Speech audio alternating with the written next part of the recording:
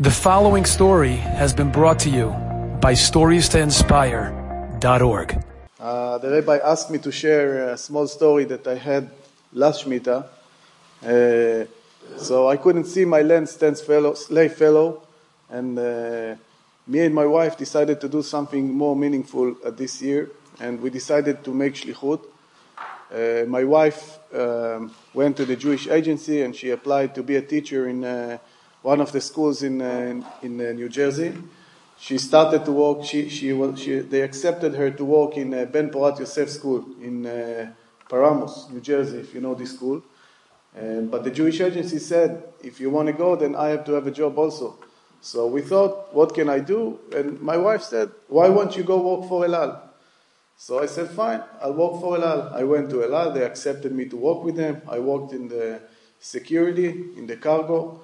They put me to work in Newark Station in New Jersey. We moved to Englewood, and then I started to work for El Al, and I see that they want to make me work on Shabbat. I'm not saying that they're doing it these days. I know that the owner has changed, but at this time, they wanted me to work on Shabbat. And I was thinking to myself, I keep Shemitah in Israel to come here to Newark, New Jersey, and work on Shabbat? I said, no way. I told the guy who's in charge of the shifts, I told him, please put me every day you want. I'll come on Fridays, I'll come on Motzei Shabbat, whenever you want. Shabbat, no way. And at this time, they didn't work on Fridays, and the busiest day for them was on Shabbat. So for a few weeks, he was able to do it, and he was put me in shifts during the week, and it was okay. But at some point, he told me that the supervisor said that he's not seeing me there on Shabbat, and it's not okay. I should work like everybody's work. I said, listen, I'm not working on Shabbat. I don't care. Do what you want. He said, okay, I have to tell him that. I said, fine. So the supervisor, there is a law also in Israel and also in America that if you don't want to work on your holidays, they can't force you. So they couldn't fire me because of that. And they start build me a case, make me like I'm not professional, I'm not this, I'm not that. They put me tiny swastikas on the boxes so that there's no chance that a normal person could recognize it.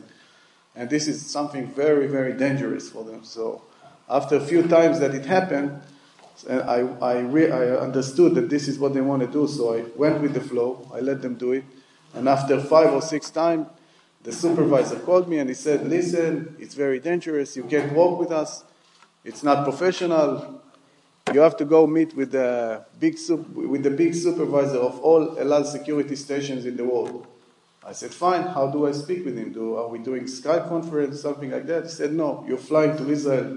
It was, I guess, Tuesday or Wednesday. You're flying tomorrow. You'll be in Israel Thursday early in the morning. You'll meet with the guy. You'll finish the meeting, and 12 midnight, you'll take the flight back to America.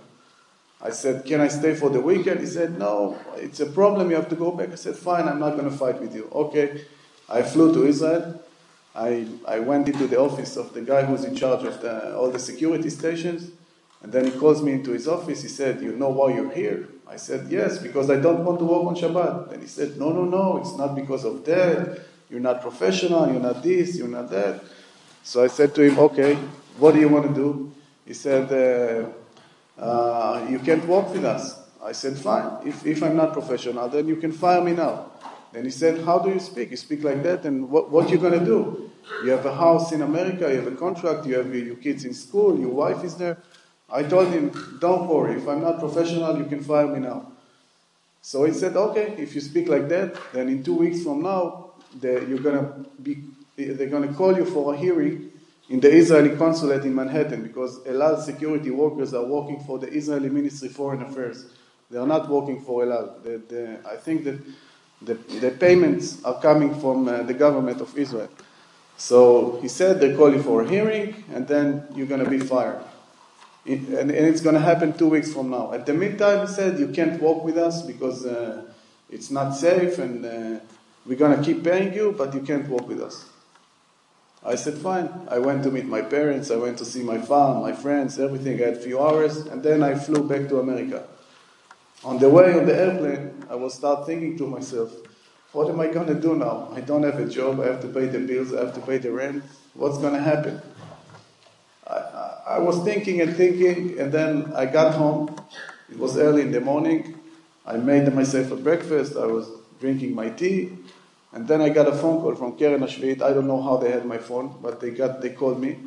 And they said, hi, we heard that you're here in America.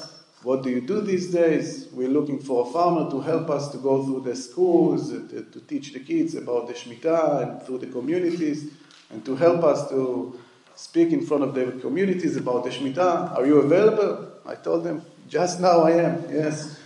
So they took me to walk with them, and they asked me how much money I want. I said, I just need a few dollars to pay my bills and buy some food for my family. And it happens to be that I walked with them during that year, and the Israeli consulate called me for the hearing only 4 or 5 months after I had a meeting in Israel, and I still got paid from El Al. They paid for my health insurance, and I went into the office there was a very nice lady, the officer who was sitting there, and I saw my supervisor sit in the office waiting for her to yell at me and, send me home and fire me. And then she told me, I heard your supervisor already. What do you have to say? So I told her, the only thing I have to say is that I came here for shlichut. I came here for 1 year. I don't have any plans to stay in America. I only ask you to leave me the visa until the end of June, when the kids finish school. The day after, I'm going home. I live in Moshav Tkuma. I told her my story a little bit of Nir Gaza, and I told her that I'm telling my story to the people here. I'm speaking about the Negev. And then she started, open her eyes, and I saw the enthusiasm in her face. And she said to me, you know what? Not only that I'm gonna leave you the visa, I'm gonna make sure you get money. I'm gonna make sure you have a job.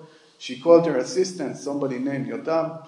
She told him, take his phone number, make sure that this guy has everything he needs. Call him twice a week. Make sure he's okay, and we're gonna find him a job. We must find him a job. My supervisor saw that, and he started changing colors. It didn't meet his expectations. So I went out, and then finally it ended up I had to go back a little bit earlier than my plans to Israel. And on the way home, I saw my supervisor sitting in the plane with his wife. I didn't ask anything. I just said hello, and I went home. I called my friends in Newark Station. I asked them, what happened? What did he do on the plane? So they told me he got fired. So this is just another one story one of many that I had of Tennessee. Thank you. And please come visit me when you get to Israel. I have no question that the reason why El Al switched to a religious owner that's now Makpid on Shabbat is because of the Mesirut Nefesh of Avichai. Not normal. Shabbat and Shemitah is the 7th day. This guy's, ridiculous. He's a hero. I think simple farmer, he says. Okay, we should have many more simple farmers like that. Enjoyed this story? Come again. Bring a friend. StoriesToInspire.org